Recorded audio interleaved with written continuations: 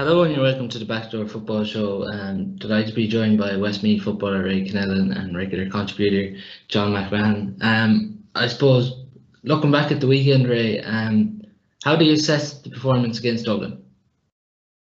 I think from our point of view, it was reasonably positive. Dublin are obviously still a little bit ahead of us in terms of where they are as a side. The same way they are with probably everyone else in the country at the minute. They are still quite a bit ahead.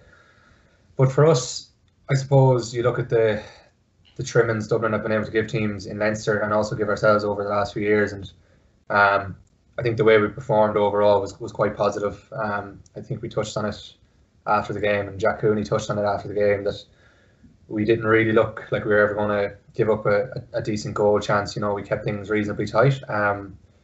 Probably a couple of things that we would be a little bit disappointed in terms of maybe winning our own kickouts and stuff, that we didn't give ourselves enough of a chance.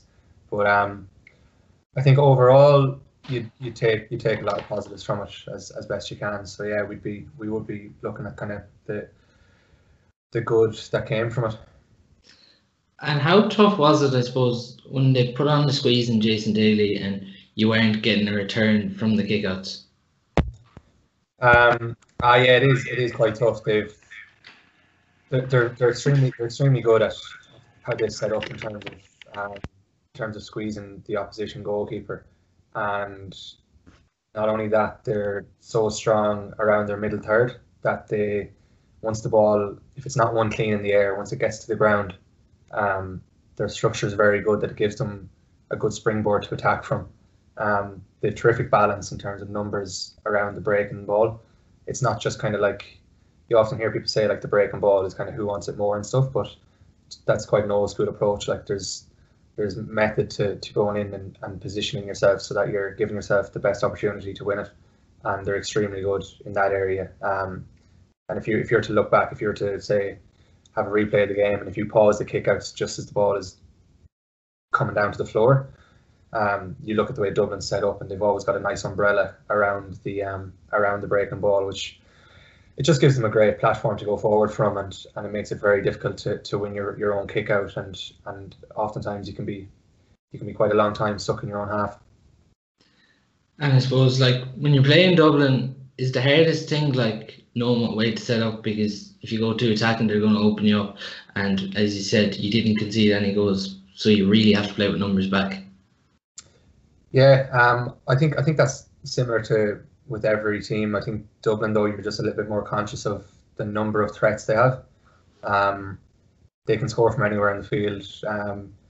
I know they were popping up with cornerbacks getting a couple of points. Owen Merchant scored a couple of points.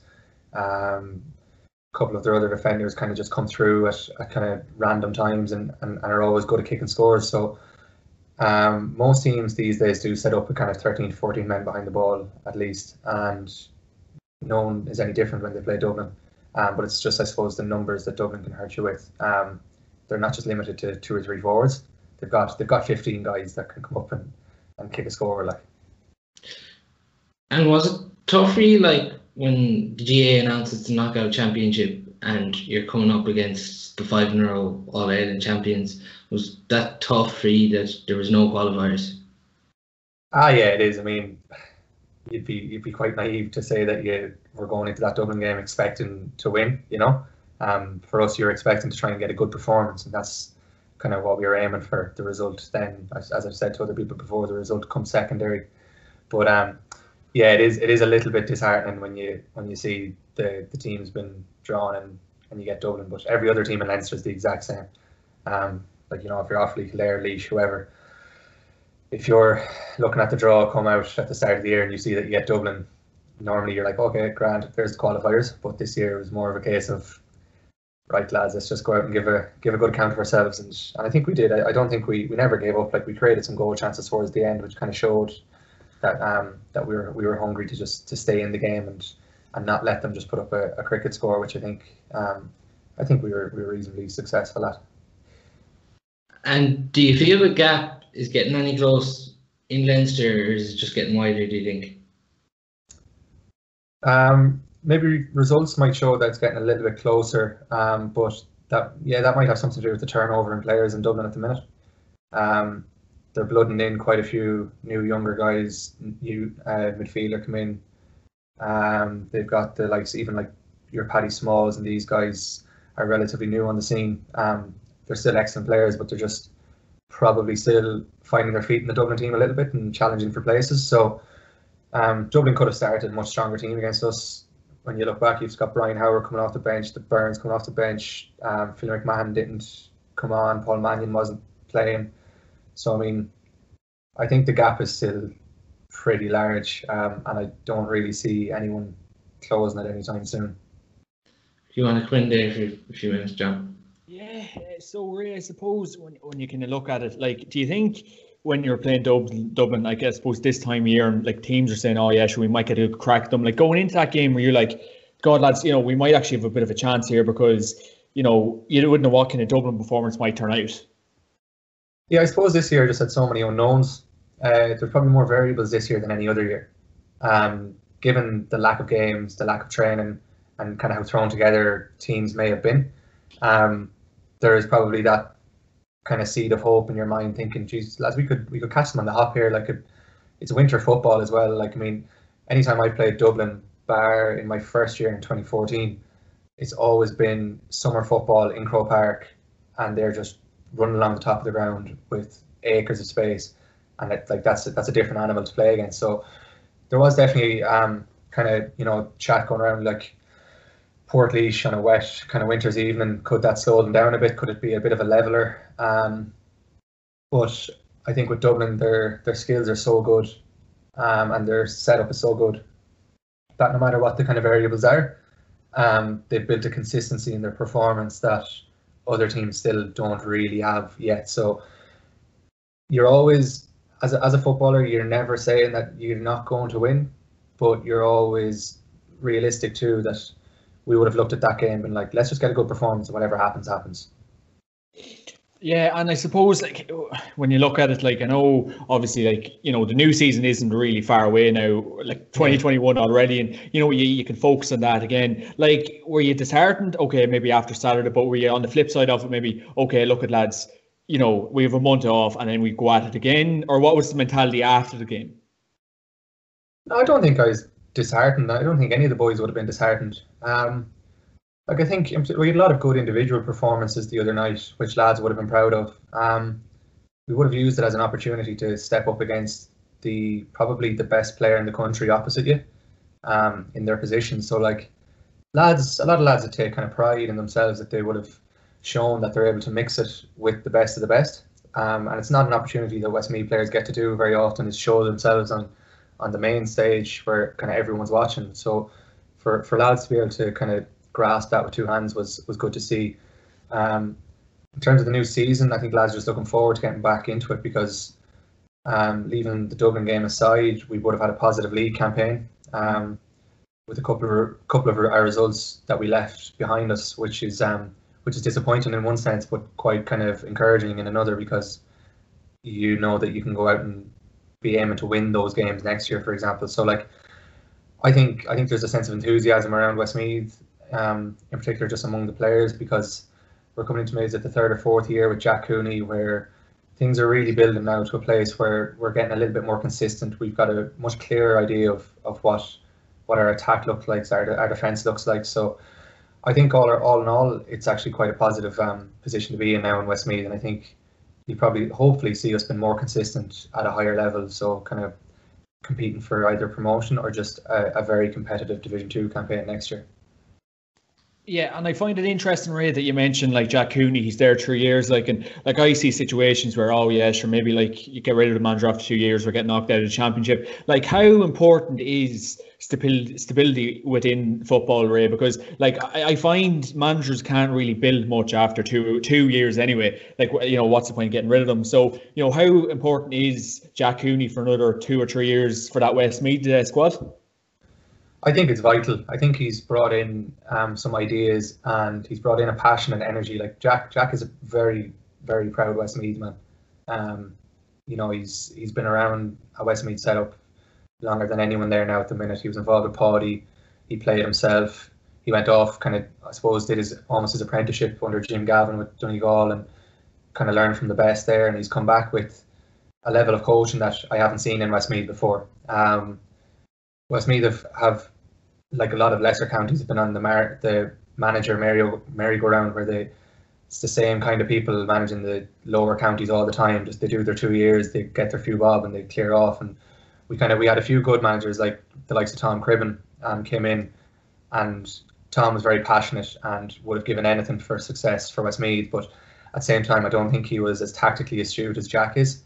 And I think Jack has brought in a mindset of trying to make, I suppose, the Westmeath people proud. And he's very accommodating in allowing lads to express themselves, but within a game plan and a structure. And I would say there's more structure involved in the Westmeath setup over the last couple of years. Well, this year now for me is obviously my first one back, but from what I've seen, it's been very impressive. And I think Jack and the whole backroom team are pivotal in that. And another couple of years, I think you'll just see this Westmeath side hopefully grow from strength to strength. Ray, you mentioned there your first year back, and it's often talked about so much when players come back from AFL. It can be very hard to adjust to playing Gaelic football. Did you find that at the start? Yeah, certainly with my skills, I just found they were like quite rusty, especially hand to foot, so kicking.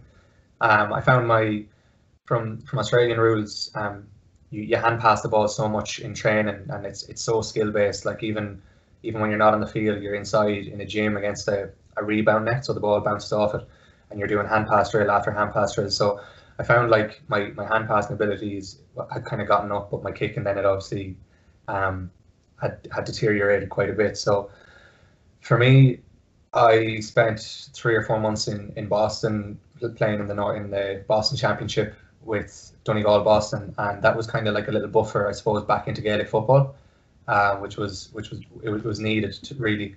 And then from there, I came back to UCD, and Sigerson was kind of like a happy kind of medium between kind of club and county, where the skill level had to be kind of improved again. So it was kind of like I had little steps before coming back into the county side.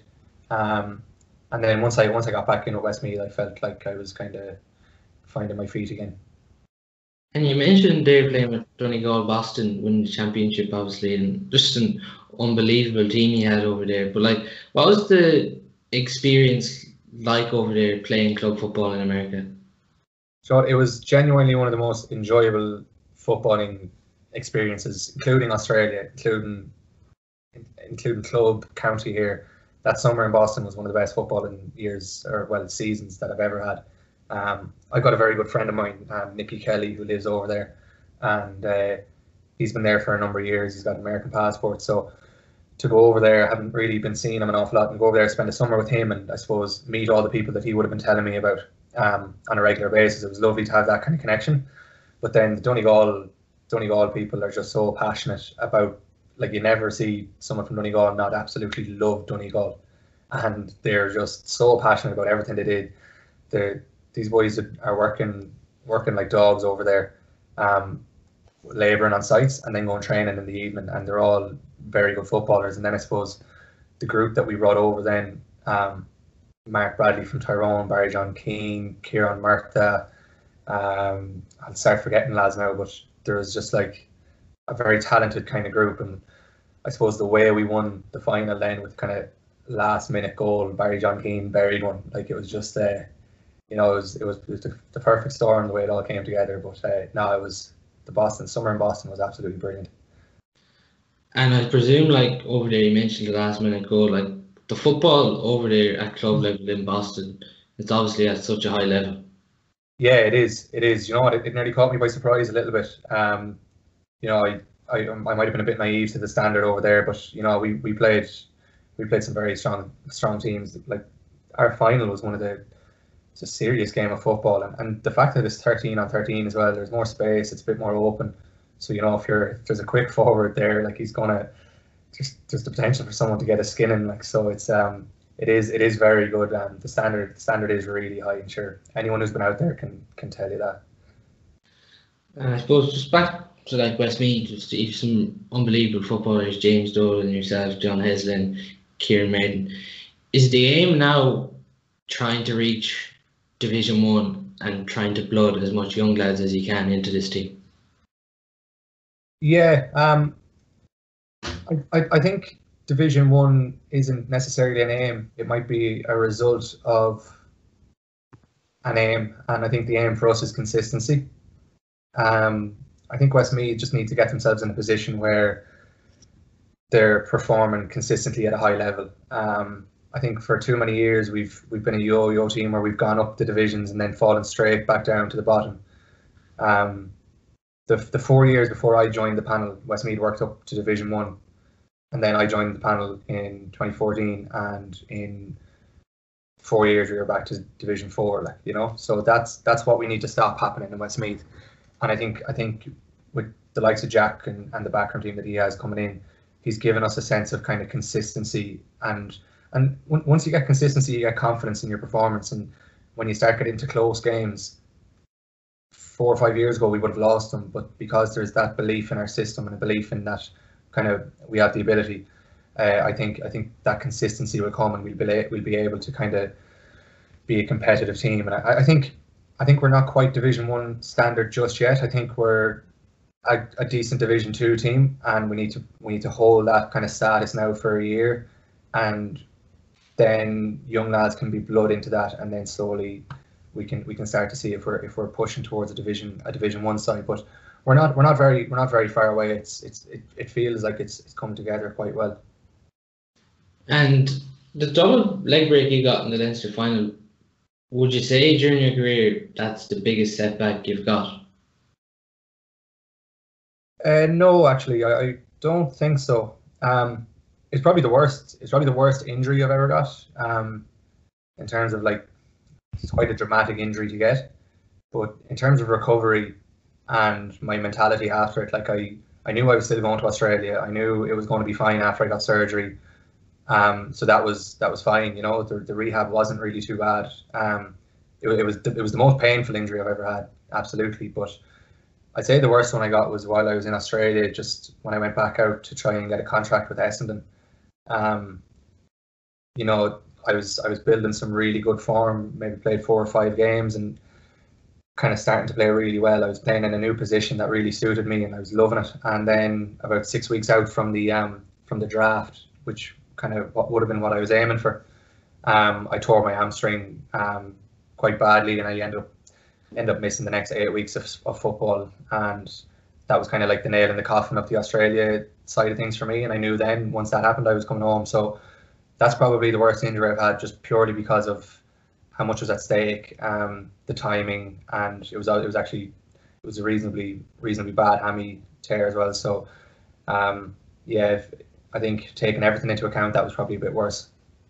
You want to come in there, Ian, John?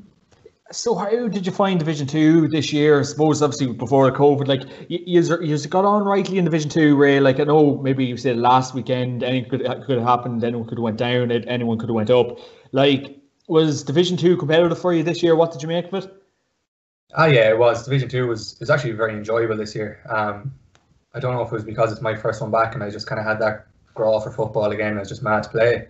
But no, it was very competitive. I think when you look at the games, the standard of games and the score in the games, you can see that Division 2 is probably the most stacked division in terms of competitiveness. For us, as I said earlier, we probably left a couple of results behind us, like the Armagh game. We should have won that. The Cavan game, we definitely look at that as if we threw it away. And yeah, like, I think the Kildare game was a bit of a nothing performance by us, which was a bit disappointing when, you know, we were kind of building towards championship. But other than that, I think we were very competitive. You know, we played quite well throughout the year, and no, I think it was competitive, and I think the lads would have really enjoyed the standard this year.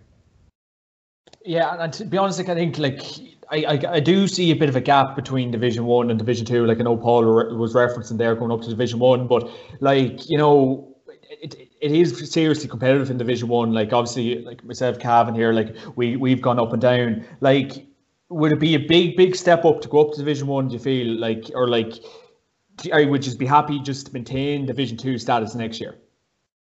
I think at the minute it might just be a little bit of a bridge too far in terms of what we would benefit out of. I think I want to play Division 1 because I want to be playing against the best players and against the best teams in the country.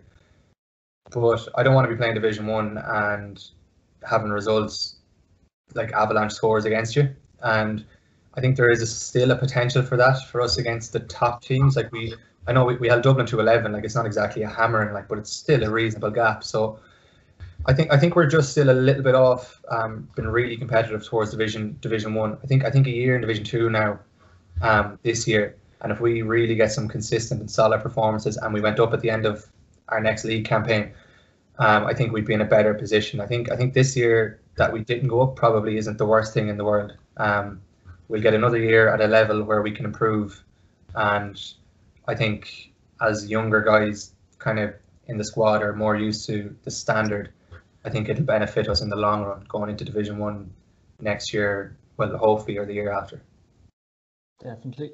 And I suppose when you look at it as well, Ray, like you were in Australia for them couple of years, playing the ball over there, and you came back. Was it this year? So, like, did much change in the last couple of years? Like you know, the quality of football, or was like the competition for places within the Westmeath team when you came back? Was it tough to get back into it? Yeah, I suppose there's always competition. I think I came back in, I kind of hit the ground running, and I was lucky enough to get my spot back straight away, which was a bit of a relief. I was just happy to get back into it. The standard has definitely gone up all around. The level of athlete has gone up. Like, physically speaking, lads are fitter and stronger than they were before. But yeah, no, certainly I can only speak for my own county, and I think the standard has certainly gone up, and there seems to be kind of a new lease of life in guys that are pushing lads on, and younger guys that are pushing a few of the older heads on. And I think that's definitely quite evident at Westmeath, and the competition for places is definitely quite competitive there in our squad. Yeah, and I suppose your AFL journey, Luke Talia was on the podcast a good while ago, but the process of actually making it onto the AFL team, how tough is it experience that? In terms of when you get in a game? Yeah. It's very difficult. I didn't manage to do it, and I worked my arse off at it. It was it is very difficult. I mean, you need to remember that you're going over to play a sport that you've never played before against the people who are best at it in the whole world.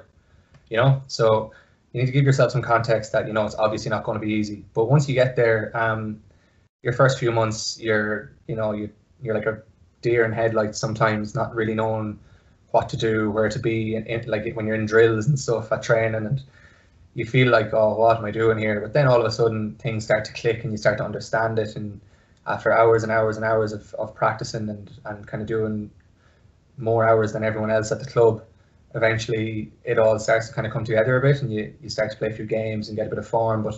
But to actually break onto the AFL field is something that's extremely difficult. And I think I don't know, maybe it might be appreciated, but I don't know if it's appreciated enough here when lads actually do make it onto the field, because it's so competitive and so difficult for a guy to go over there and never play the sport, and then all of a sudden push a kid out of a side who's been there his whole life playing this game, and it's always been his dream to play this game. So for you to come over and take their spot and make your way onto the big stage, it really is extremely difficult. And, like, you know, I would consider it a bit of a kind of disappointment that I never actually got to play AFL football, and never got my first game. But at the same time, I'd be still, you know, quite happy in how I perform myself the majority of the time I was there. And I think for young lads like Luke and that going over still yet to kind of play a game, keep working as hard as they can. Just, like, you know, if there's a coach offering to do like extra hours, or even if he's not, go up and tap a coach on the shoulder, like, come in here, help me. I need more hours than every single person here. but yeah, no, it's extremely difficult to break into a side. And when you went over, you had former Kilkenny hurler Dara Joyce at the same club as you. Was that much easier having someone from Ireland at the same club? Oh yeah, 100%. Dara, the only issue with our first year was Dara lived miles from me. Like, you know, it was close to an hour away nearly. Like, I think Melbourne's a big place.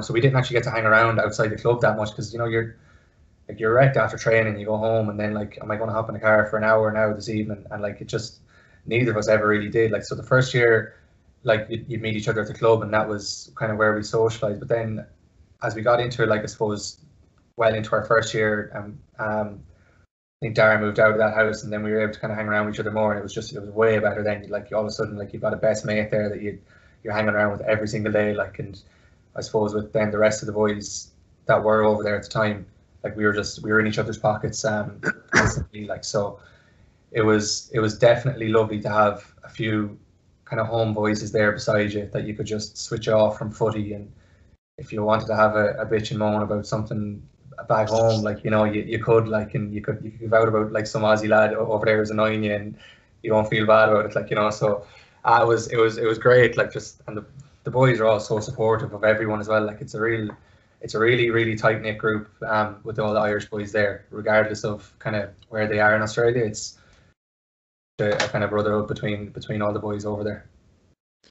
And like, when you see Westmeath playing and you see Athlone playing, and you obviously didn't get your cap, was that very tough to look at from Australia? It was at times. There was a few weeks in my second year where I wasn't playing particularly well, and I knew I was going to be under pressure then for the rest of the year to earn a contract. And I think when I was looking then at Athlone back home, well, Athlone actually were going poorly at the time, so I don't know if I envied that too much, but Westmeath boys were flying, and it was certainly kind of, there was thoughts like, why am I here kind of thing, you know. I'm not really enjoying this at the minute, like, I'm not playing well, I'm miles from home, like, I want to meet my friends and I can't. So there is that side of it, and that's naturally going to creep into your mind. But at the same time, you need to then you compose yourself again. You're like, look, you're here for a reason. Like, you're here to perform and, like, to earn a living out of playing sports, what you've always wanted to do. So eventually then you put those thoughts out of your head kind of almost as quickly as they come in. Some guys would struggle more with it, but I think I was okay in terms of homesickness. It never got to me massively, which is really good. And what would be like the daily routine over there when you're playing AFL?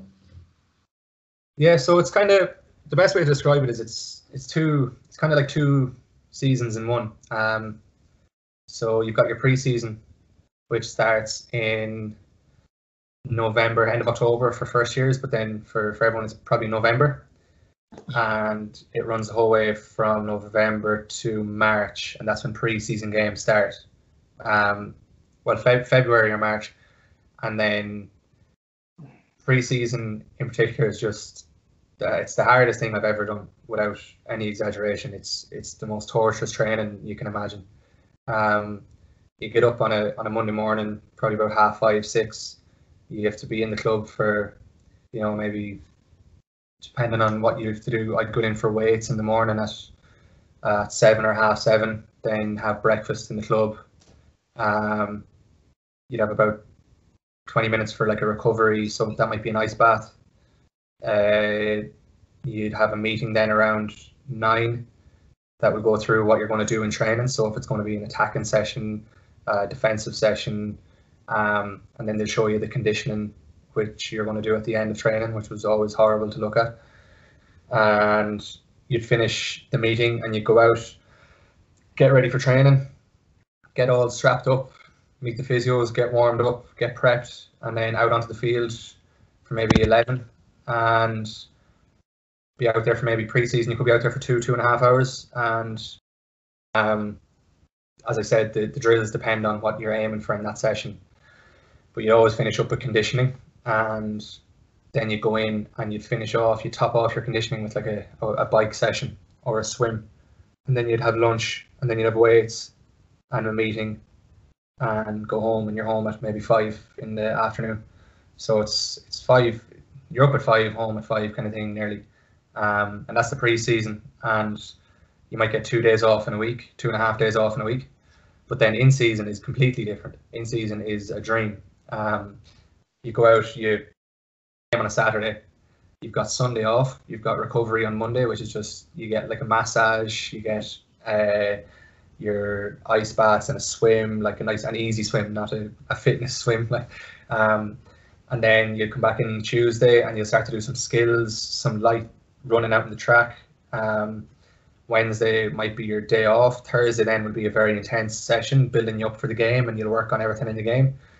And in between all this now, there's meetings and reviews of games and stuff. So there's meetings. There's a meeting nearly twice a day, 3 times a day, every day. And then you just get ready for the game. You'll have captains run on a Friday, play on a Saturday again. So in season now is a dream. You just coast from one week to the next week, and it flies past, which is tough. If you're not playing well, it can slip away from you very, very quickly. And that's one thing. If there's anyone, I don't know, like if anyone's listening to this that's currently out there and hasn't played yet or is about to go out there, you need to be switched on every single week, because the weeks will tick by like that, and all of a sudden you're in a position where you've got 6 weeks left, and you're in my boat where you're playing for a contract every single game. And I played quite well under that pressure, but at the same time that pressure eats away at you an awful lot. So now in season's great, but pre-season, Jesus, it was enjoyable in kind of some sick way, but like tough, like, you know. And like there's so many people going to these AFL drafts and some of the up and coming talent across the country. Would you encourage most young lads, if they get an opportunity, to go across and give AFL a try? Yeah, I mean, there's nothing really to lose in terms of going over. I think it'll only benefit you as an athlete and as a person. Just be quite aware of, I suppose, what you're doing.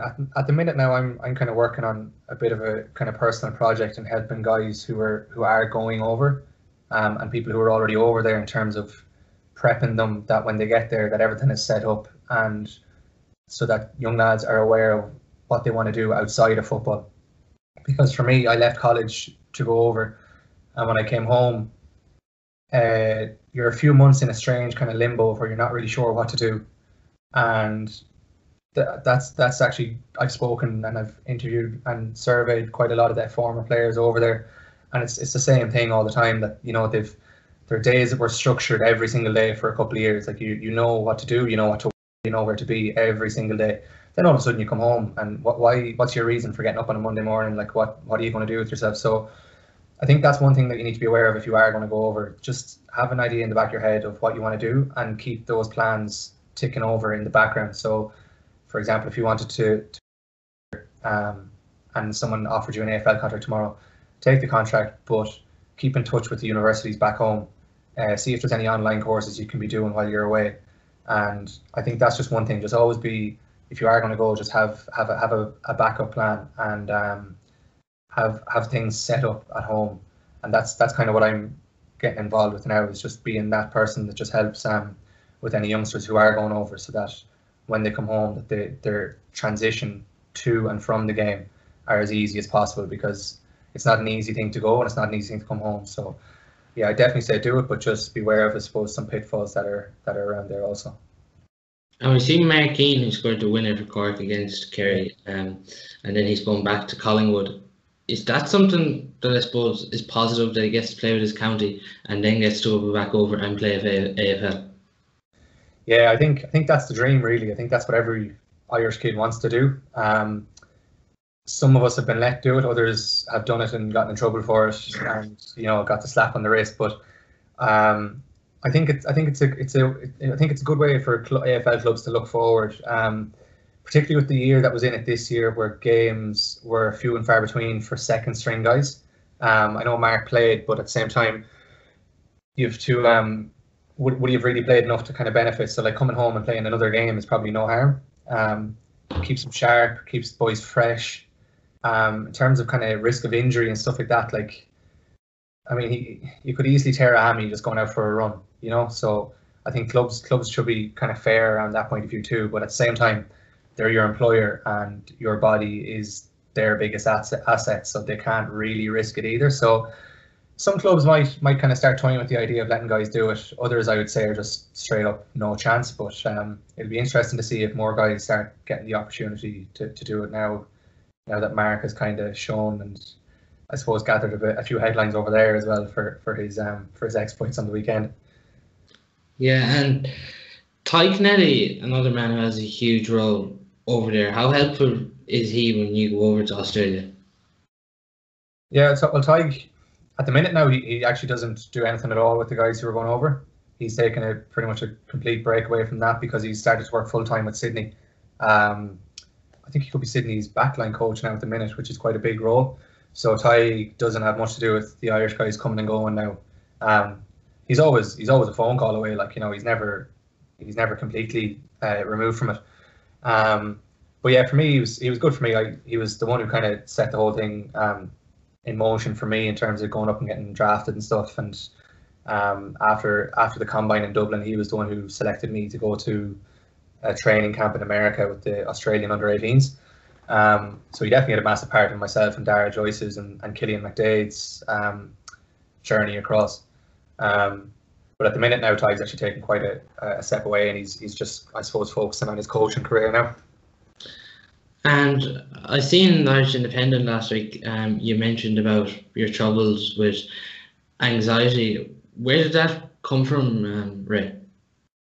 It was probably just an issue that started when I was kind of 15 or 16 years of age. I had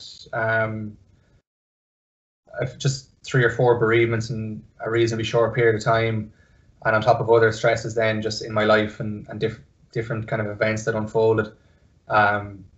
It's just something that kind of crept in, and as I said in the interview, just I didn't really notice it at first, and then all of a sudden it was kind of an all-consuming issue for me.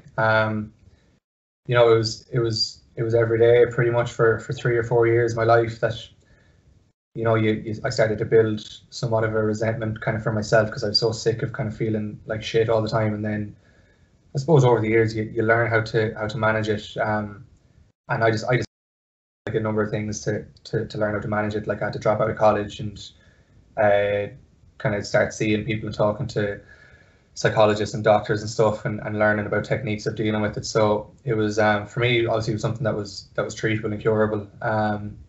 But yeah, no, it was something that kind of just snuck into my life at a young age, and luckily I was able to kind of grab a hold of it, I suppose, reasonably early.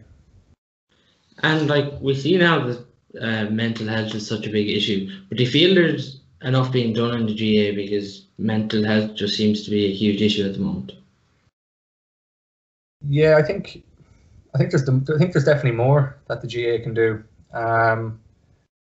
I know the GPA offer counselling and services, and there's 24-hour helplines.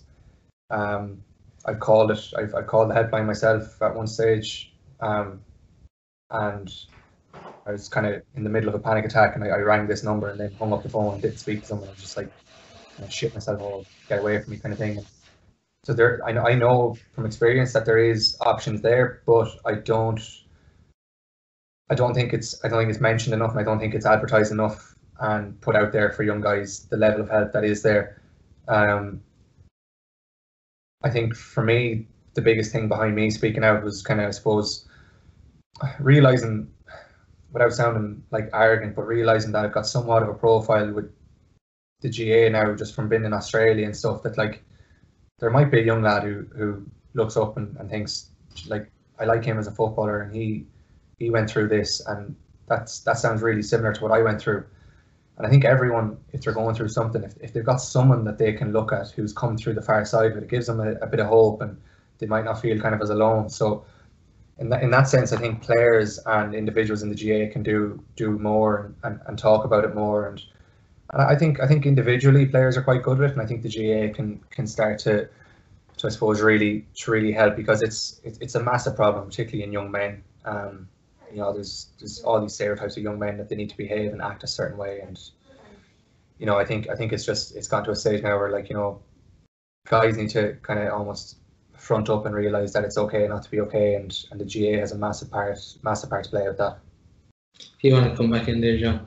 Yeah, I suppose it's all very important, Ray. Like, I suppose and I was listening to Conor McKenna because he recently came home from Australia as well. So it's just like, did you feel homesick when you were in Australia, or like, did you have any kind of mental health maybe difficulties in Australia, or was it all rosy for you, or how were you fixed? No, I suppose I would have gotten over a lot of my own mental health kind of issues before leaving for Australia, which was great. Like by the time I went to Australia, I was a bit older. You see, I was 20 or 21 when I left, which, it's a better age to be going at, I feel. You're more self-aware and you're more comfortable with who you are as a person at that age. And I lived away from home. I was in college in Galway and stuff, so I actually I was probably just more adept at handling living away and living abroad and stuff. It wasn't as big an issue for me. For the likes of Conor had been away for such a long time that I suppose homesickness is probably something that would have just impacted him a lot more. And then with the way he was treated in the media after the coronavirus shit show that was over there, like, it was just like, you'd have to feel sorry for the lad. Like, he would have feeling like the walls are closing in around him a bit. And at that period of his time in Australia, he was already kind of thinking, is it time to go home? And I would imagine the fact that myself, Conor and Kieran Byrne from Louth were quite close over there, and all of a sudden myself and Kieran were gone. There's two soundboards there, and two, I suppose, anchors to home have left him, and he's there. Would have felt a little bit more isolated, even though he has family there. I'm sure he would have felt a little bit more isolated. And then I suppose just, as circumstances went on with football and stuff, and being in a hub away from his home in Melbourne, he's up in a hotel. Like, it's not ideal. Like, for someone with homesickness living in a hotel, like, I mean, whatever sense of home you have in your apartment in Melbourne, like that's completely gone when you're up in a hotel up the Gold Coast. So like, I think it was a perfect storm of just all the wrong kind of issues for him and it just all kind of led to him wanting to come home.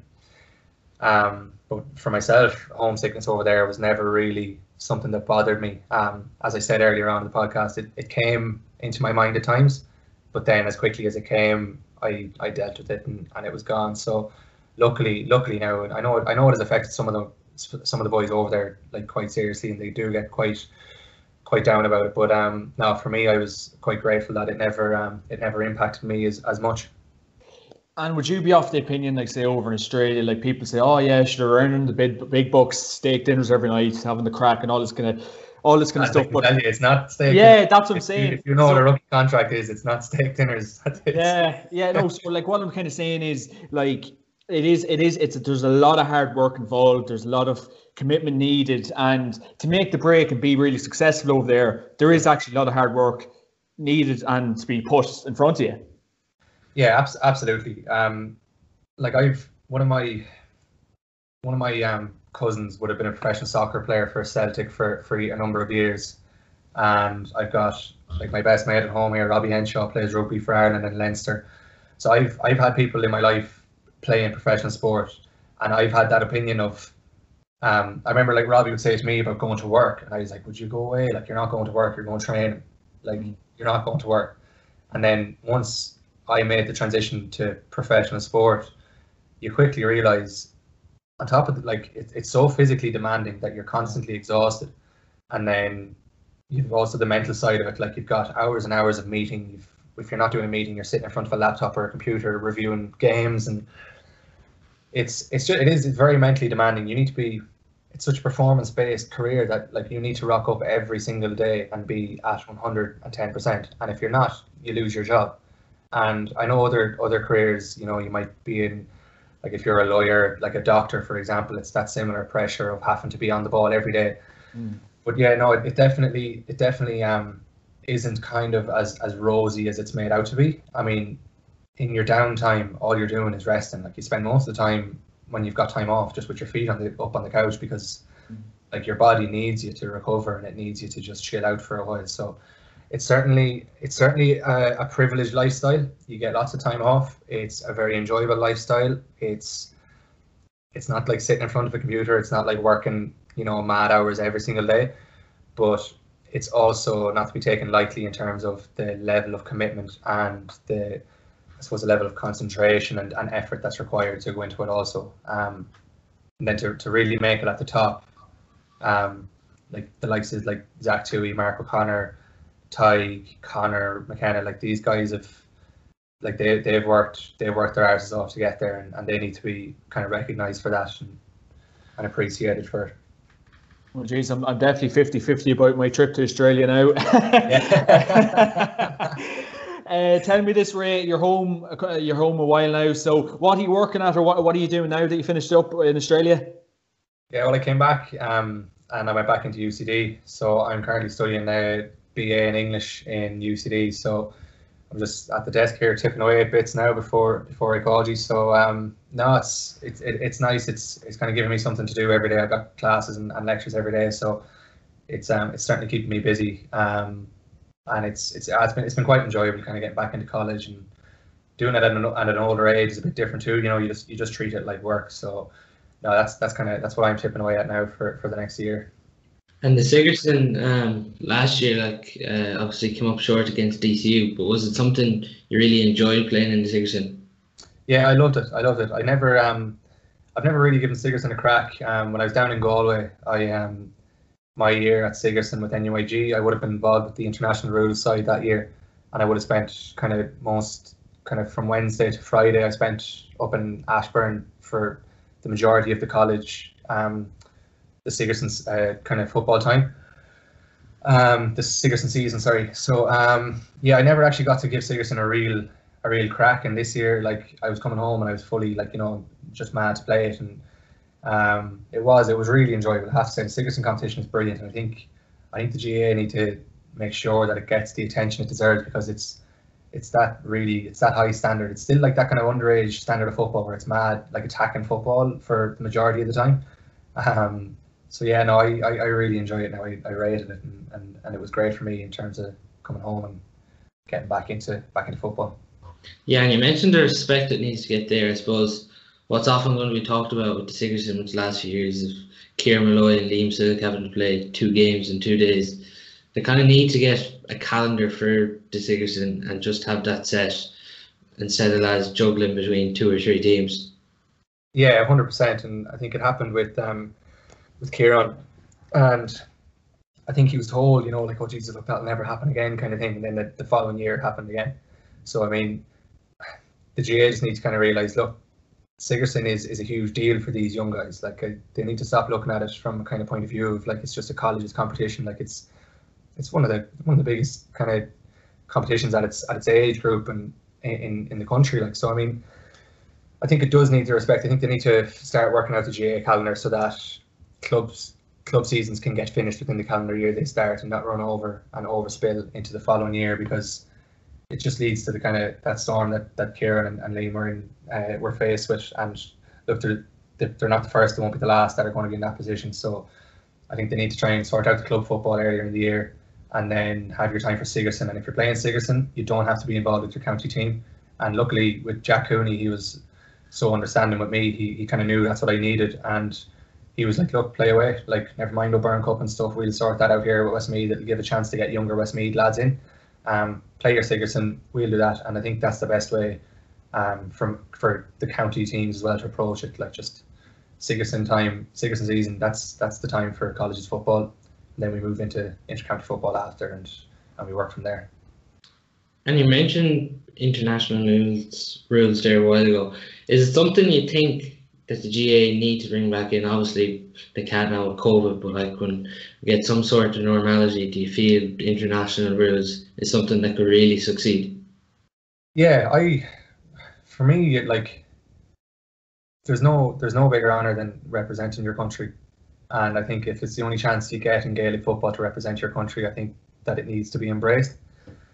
I hear arguments of, oh, it's feeding into kids leaving to Australia and stuff, and like, it's not. Like, I mean, who on an international rules side has then gone to Australia after? The guys on the international rules teams are experienced, they're all-stars, they're in their late 20s, early 30s, they've been around forever. Like, they're not going to just up and leave and go to Australia. Like Colin McShane is probably the most recent one where the stage in his life showed that it's harder to go at like that kind of early 20s, mid 20s. Like, I think my age of 21 is literally kind of where you nearly cut that off. Like, you've gone through too much of your life in Ireland to then leave and go across. So I don't buy that argument, but I think the international rules itself, it's a chance for Ireland to show the level of athlete that we have and the skill level we have. I mean, if you saw the hours that Australians put into their skills, and fair enough, they're playing with a different ball, I completely get that, but it's not that big a transition like for them playing from an oval to a round ball. Like if you saw the hours they put into their skills and their physical fitness, if you look at where Irish guys are in comparison, we couldn't be any closer without being professional athletes. So it's something I'd certainly embrace, and I'd love if it was back, because I'd do anything to kind of have the chance to represent Ireland at some level, particularly in a sport like Gaelic football, where it is the international rules is the only chance you have. Do you have anything to add there, John? Yeah, last one for me. I suppose you got a nice few pound over in Australia, Ray. Would you agree with the pay for play over in Ireland? Yeah. I'm still playing, so I'd love to get paid for it.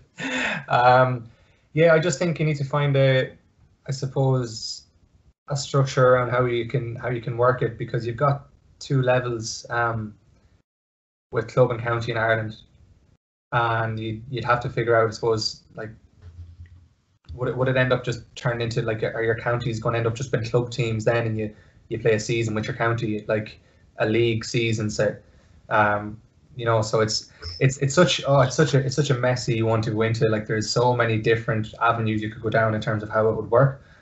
In its simplest form, if players could get paid to play Gaelic football, I think it would be massive, because if you go to Croke Park on All Ireland final day, there's 85,000 people at this game. They've all paid 80 odd euro for a ticket, sometimes more, sometimes less, whatever. Every official at that game is getting paid. Every pundit at that game is getting paid. I mean, if you're doing commentary for Sky Sports now, if you're doing commentary for RTE now, if you're on the Sunday game, you're getting paid. It's once you finish football, you seem to be getting paid. The managers, every manager in the country is getting paid. So if the GA ever argues about an amateur ethos, the amateur ethos is so long gone in the GA that it's not even an argument anymore. Like it's literally like, it's bullshit to sum up an argument, really, like it really is. And it's something that I think it needs to be looked at in terms of how can they start rewarding players. Like, don't just pay them their expenses. Don't just pay them money they've spent to play. Reward them for their commitment. And whether that would be, like, if you look at the money GA takes in, like, there's money to go around. And I know they feed it back through the clubs, and that's fantastic. But there is certainly room for guys who are putting in hours and hours and hours every single week for the enjoyment of everyone that's there. And like John Horan, President GA, he's getting paid. Paul Flynn, the CEO of the GPA, he's getting paid. I mean, they're all on a lot nicer salaries than what I was on in terms of big bucks in Australia. Like, because it's like, it's a different kettle of fish what these guys are getting. So I mean, I think there's definitely room for that conversation, but I don't know if there's any ears open to it. Very conclusive, Ray. I'll take that as a yes. Ray, you have a lot more years to go, but who would have been your best player you played with and the toughest player you played against? Oh, best player I played with. I remember at a training session, if they count for the international rules, up in, where was it? It's up in Dublin somewhere. Conor McManus. He gave Rory O'Carroll from Dublin a roasting, and it was unbelievable. He was kicking points from everywhere, and I stood back. I was like, this fella is an absolute freak. Like, he, in terms of his ball striking and his ability, like, Conor McManus is just like on a different level. So I'd say he's up there now with the best player I've ever played with. Played against, I would say, probably James McCarthy. I'd imagine he'd be well up there. Yeah, I'd imagine. I'd say James McCarthy. He's kind of got everything. He's fit and he's strong. He's fast. He's skillful and he's a dog as well. Like he'll like if you can't get away from him, and then if you're close to him, he's kind of physical and imposing. So like he's very. There's no real way to kind of beat him. Like that way. He kind of has an answer to everything you have. So he's definitely up there. But now there's been a few now, but I'd say those two are the ones that stick out most. They're kind of the most obvious ones. And any of the Westmeath lads or anywhere to play with, or any up and coming players we should know about? Well, the ones you already know about, like Hess is the obvious one. Hess's ball striking is one of the best I've ever seen off both feet. I think he shows that every single game. Like he doesn't miss frees. He helped his club win the championship again this year with a clutch last minute free to, I think it could have been put into extra time or just to win the game. I'm actually not sure, but like that's just through practice. Like he's very, very good off both sides. In terms of young guys coming in, there's a few boys that are already there, but like they're still reasonably young in county football terms. Like the likes of Ronan O'Toole, Ronan Wallace. Like these guys are all, like in my opinion, like they've got huge potential and huge upside. Like Ronan Wallace is absolutely rapid, quick, like real strong runner. Ronan O'Toole, he'd sidestep you in a phone box like he's a joke. Like off both feet, like he just leaves you back on your arms the whole time. It's hard mark him in training. So like there's definitely some young talented guys in Westmeath now at the minute, and hopefully the kind of, if we can get some good consistent performances and stuff and start to work our way up, we'll see more lads kind of more eager to come in and join it. Perfect. Well, thanks a million for your time, Ray Connellan.